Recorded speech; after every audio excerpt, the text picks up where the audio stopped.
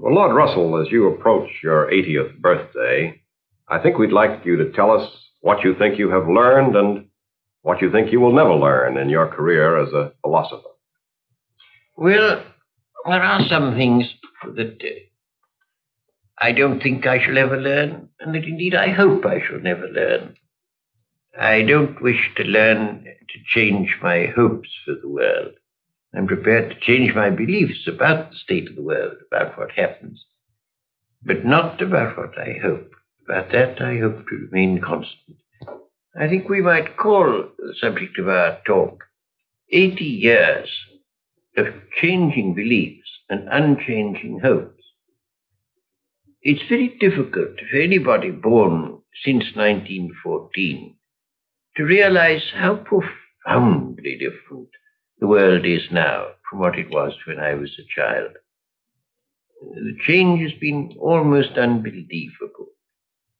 I try as best I can, in spite of my years, to get used to living in a world of atom bombs, a world where ancient empires vanish like morning mist, where we have to accustom ourselves to Asiatic self-assertion, to the communist menace.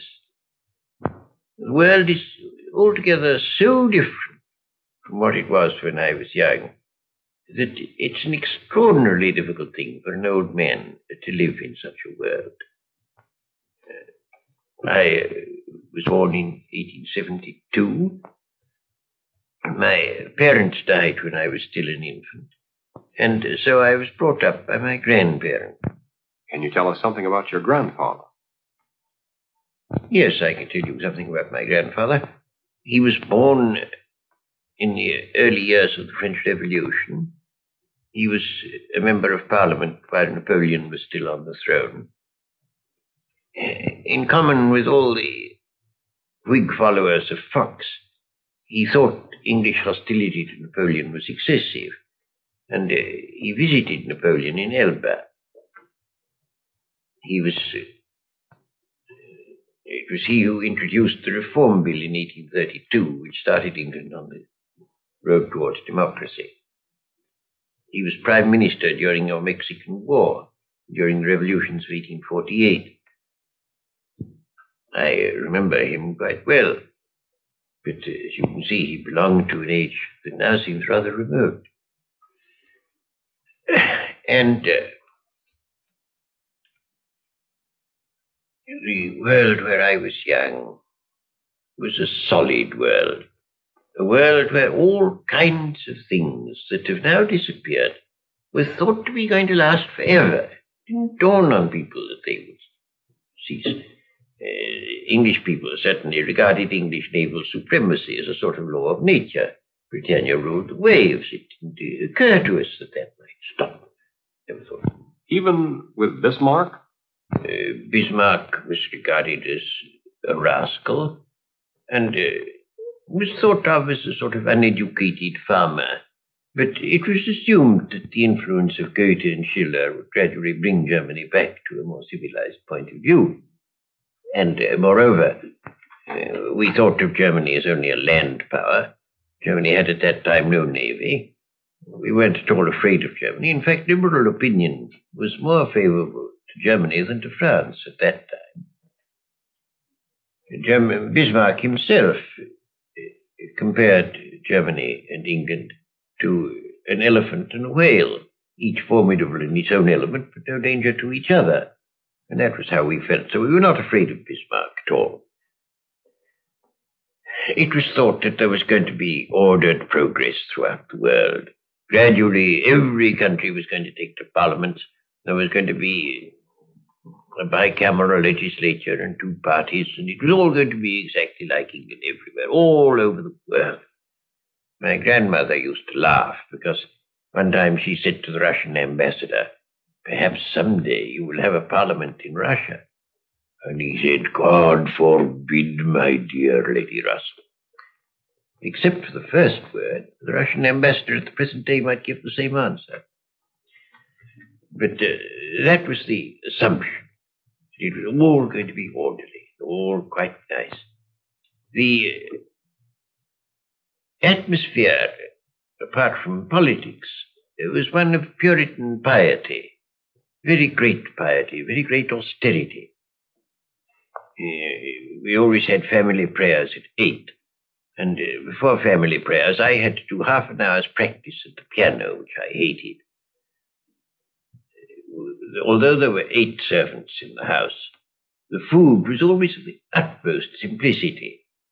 And even of what there was, if there was anything at all nice, I wasn't allowed to have it because it wasn't good for children to eat nice things. For instance, there would be rice pudding and apple tart. The grown-ups had the apple tart, and I had the rice pudding.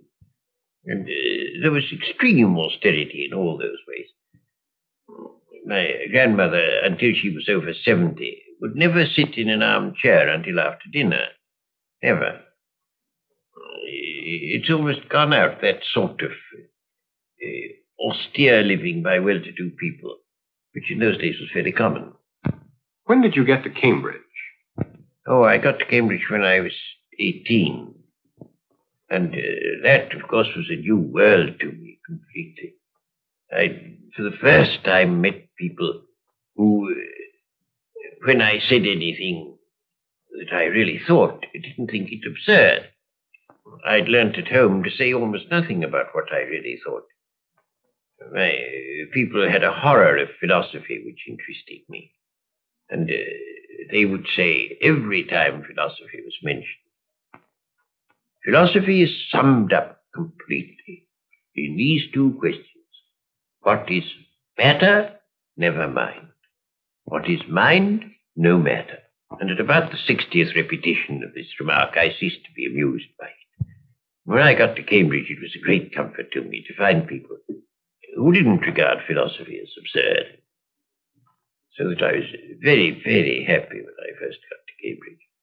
I quickly got to know a great many people who became my lifelong friends. Most of them, I'm sorry to say, are dead now, but those who are still alive are still my friends. You started with mathematics, didn't you? And then moved to philosophy? That is so, yes. I did 3 years mathematics and 1 year's philosophy at Cambridge. I had done only mathematics before going to Cambridge. What caused your interest in philosophy? Well, 2 things, 2 very different things caused my interest in philosophy.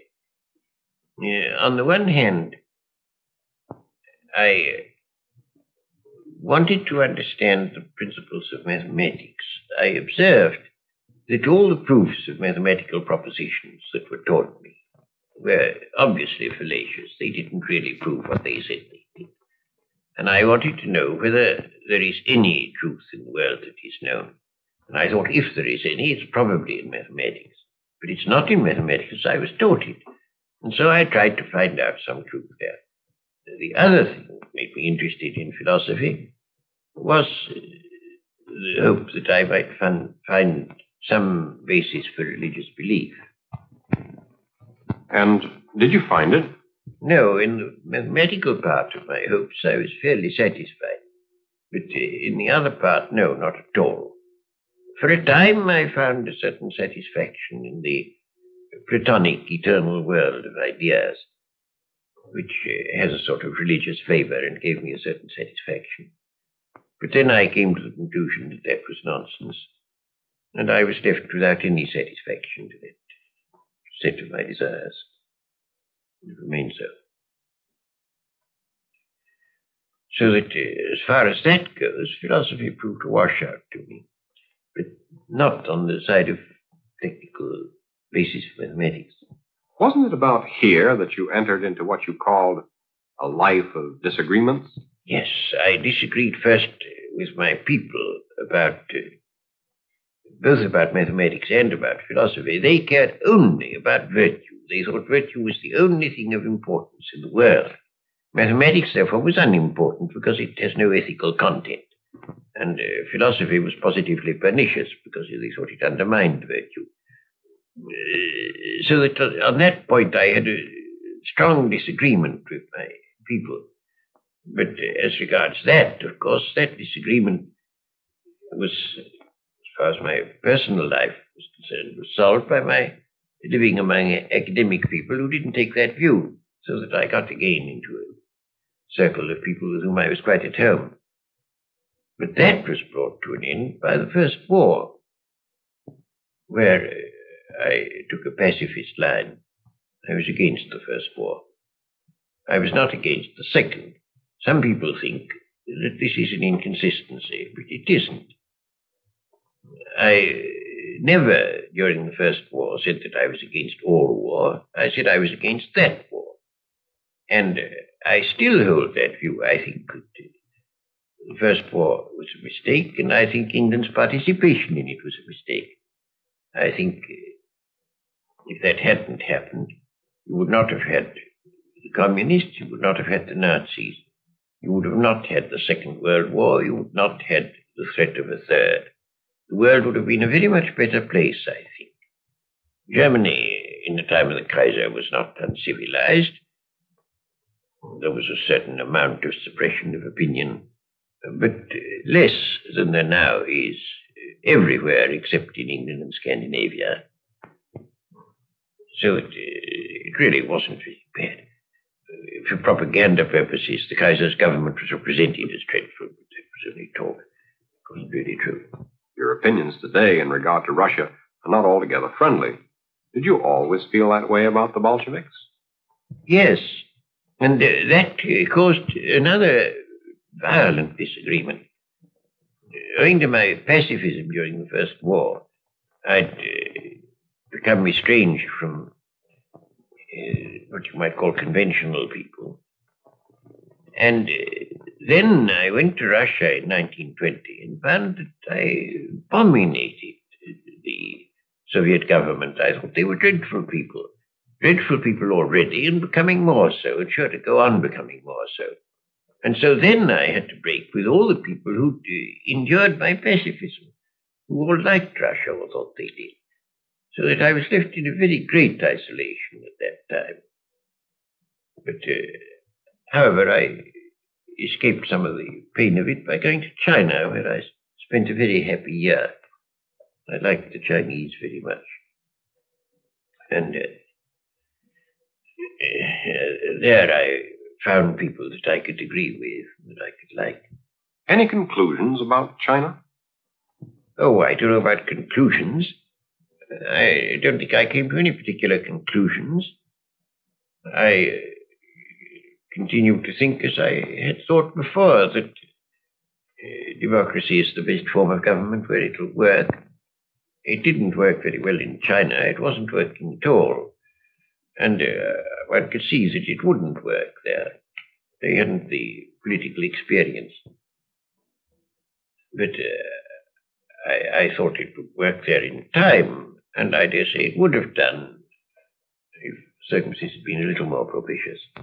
On your return, the focus of your interests changed, didn't it? Yes.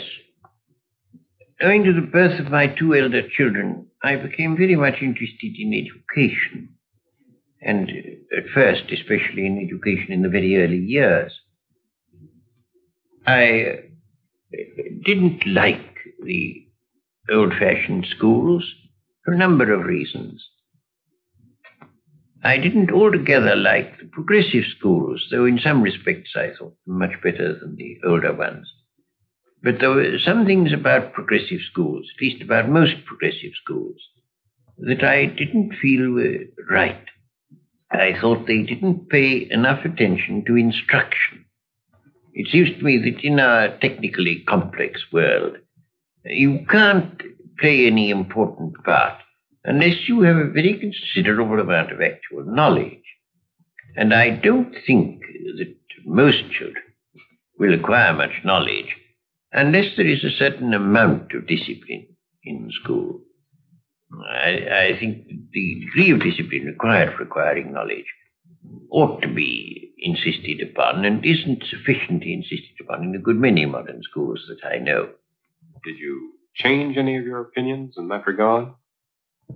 Well, I suppose to some degree. I tried running a school of my own because I wasn't satisfied with other schools. I haven't the talents of an administrator, and I wasn't satisfied with the school that I tried to run. Fortunately, at just about that time, a certain modern school that I was interested in became, I thought, quite good enough, and I was satisfied with that. I have, I suppose, changed my opinions not only about education, but about a good many things as a result of seeing the kind of nefarious things that people do. I think that freedom is not a panacea for all things. I think there are a good many matters in which freedom should be restrained. Some of them things in which it's not sufficiently restrained at present. In the relations between nations, there ought to be less freedom than there is, I think. And to some degree, this applies in modern education, too. I think that some progressive schools certainly have more freedom than you ought to have.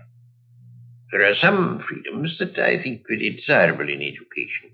Now, in the old-fashioned school, if a child uses a swear word, it's thought worse than if he commits an unkind action. And that seems to be absurd. I think clearly the unkind action matters more. And in that sort of way, I don't like the old-fashioned way. I also think that children should be free to explore the facts of life to a degree that they're not when they're brought up in an old-fashioned way. I think there should be free speech. There are a number of things that I like very much about modern education. But both in education and in other matters, I think that freedom must have very definite limitations where you come to things that are definitely harmful to other people or things that prevent you yourself from being useful, such as lack of knowledge. So that there are those respects in which I suppose I should lay less stress on freedom than in former times. Do you still believe in the importance of abstract philosophy? Well, now that's a very difficult question. I have myself a passion for clarity and exactness and sharp outlines.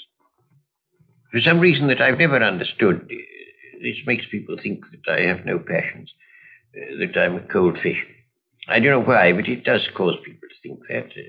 I don't myself think that's altogether just, so that's neither here nor there. But I do like clarity and exact thinking, and I believe that very important to mankind, because when you allow yourself to think inexactly, your prejudices, your bias, your self-interest comes in ways you don't notice.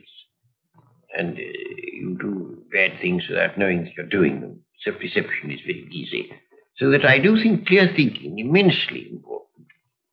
But I don't think philosophy in the old-fashioned sense is quite the thing the world needs nowadays. I think the needs of the world are different from that. Well, just what do you feel today's needs are? Well, of course, the needs depend on what a person's capacities are. But if I were now, at this moment, a young man, whether in England or in America, I should not take to philosophy. I should think there were other things better to take to. If I had the necessary capacity, I think I would be a physicist. If my capacities didn't run in that direction, I should think that history, psychology, mass psychology especially, theory of politics, things of that sort are much better worth working at than pure philosophy. And it's that sort of thing that I should take to if I were now young. Lord Russell, what do you think the world needs to reach a happier state? Well, I think there are three things that are needed if the world is to adapt itself to the Industrial Revolution. The troubles we are suffering now are essentially troubles due to adapting ourselves to a new phase of human life, namely the industrial phase. And I think three things are necessary if people are to live happily in the industrial phase. One of these is world government. The second is an approximate economic equality between different parts of the world. And the third is a nearly stationary population. I'd like to say a little about each of those. As to world government, the world government should be, of course, a federal government, leaving a very great deal of freedom to the individual national governments, and only those things controlled by the world government which are absolutely necessary for the avoidance of war. The most important and the most difficult of these is armed forces. All the important weapons of war will have to be in the hands of the international government and of it alone. When that happens, war will become practically impossible. And if war were impossible, mankind could go ahead. If war is not impossible, every advance in scientific technique means an advance in mass murder and is therefore undesirable. But if once world peace were achieved, it would be just the opposite. That's the first point. Now I come on to the question of approximate economic equality. As things stand at present,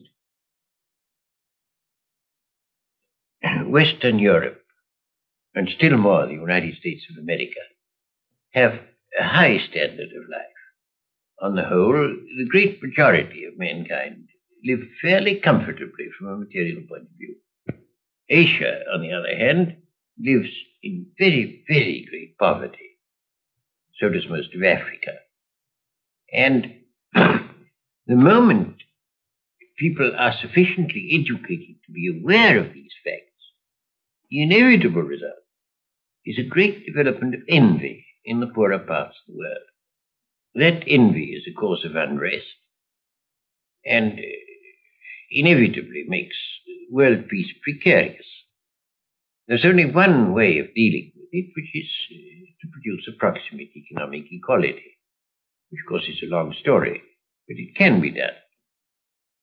The third point about population is very vital indeed. The food supply of the world tends at present to diminish through the denudation of the soil.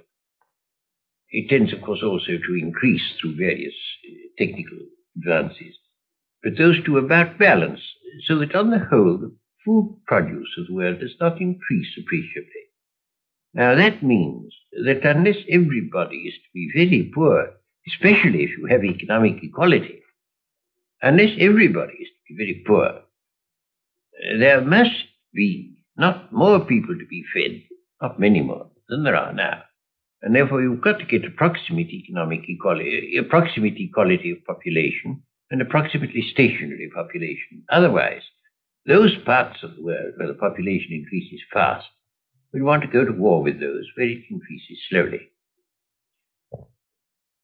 That brings us precisely to the problem of Asia and what part Asia will play in the immediate future. Well, Asia, first of all, has risen to the point of education. Some Asians have, where it is not prepared any longer to be subservient to the white man. It hasn't noticed that Russians are white. If it had, it would take a different line. But it seems to think that Russians are yellow or black or some other color. And I think our propaganda ought to be mainly devoted to saying only Russians also are white. I believe that would be the effective propaganda to use in Asia. But I pass that point by.